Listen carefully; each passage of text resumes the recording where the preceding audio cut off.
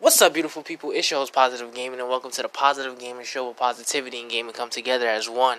Today is a gaming episode. We're gonna be talking about a new game that I'm recently playing, and it's called Greedfall. Greedfall is an action RPG. It's a single player game. It's for the PlayStation 4 and Xbox One. Basically, Greedfall is about a disease that's basically killing and making everyone sick, and it's around the 17th century timeline.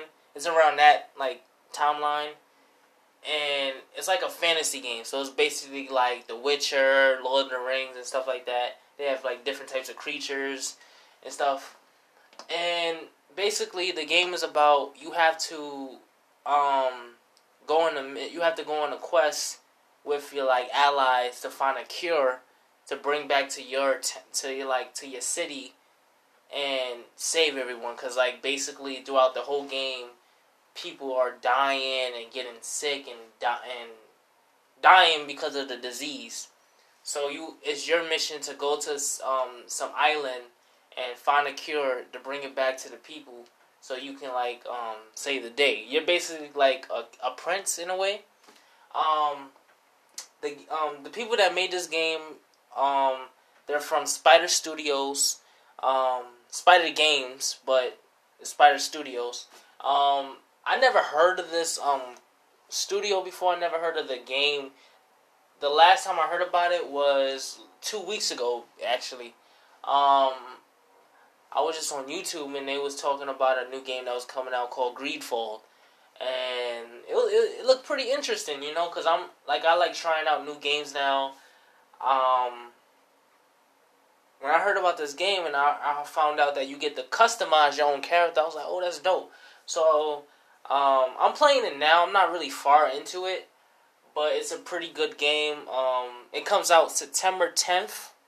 So if you like that type of gaming setting, the 17th century, the fantasy setting, stuff like that, I think you'll like this game. Like if you like The Witcher, Shadow of Mordor, Shadow of War, Skyrim, stuff like that, I think you'll like this game. You get to customize your own character. It's a pretty good game. I like how you get to pick which fighting style you want. So you can either have magic powers, hand-to-hand combat. No, not hand-to-hand combat, but you get to have magic powers. You get to have warrior. A warrior is basically you fight with your sword and a gun. And there's a technician. So you get to set traps around the battlefield, and you get to use mostly guns. So it's a pretty dope thing that you get to choose the way you want your character to fight and how your character looks. You get to play as a boy or a girl. It's your choice. It's a pretty good game so far. I like it. I like playing it. I like playing games like that. I'm playing it now. I'm not really far into it, but the game comes out on September 10th. Like I said before, I think you should pick it up. It's a good game. I love it. If you like Skyrim, The Witcher, Shadow of Mordor, Shadow of War, that medieval type games, you're gonna love this game. You get to customize your own character. You get to choose his or her fighting style. And the best thing about this game is you get to make decisions. So if you I'm gonna tell you about one mission I was doing. So there was one mission in the game where this guy in the town, he was selling people poison. He was poisoning them, and he was just trying to get their money.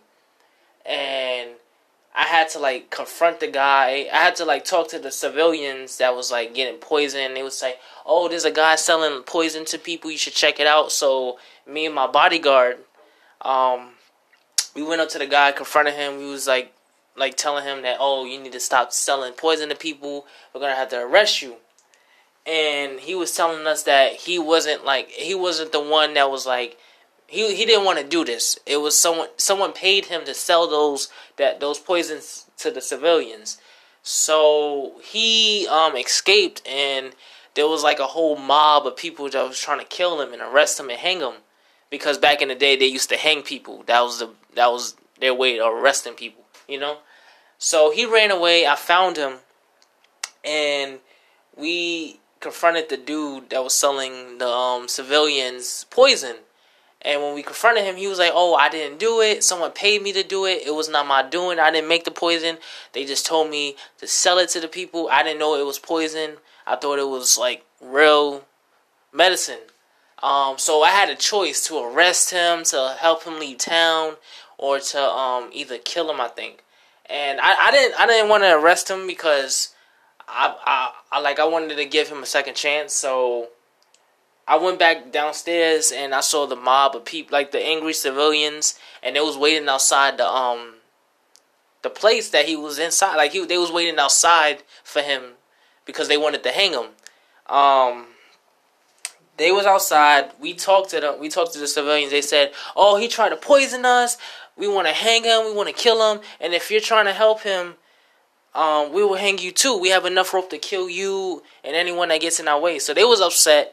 And I had to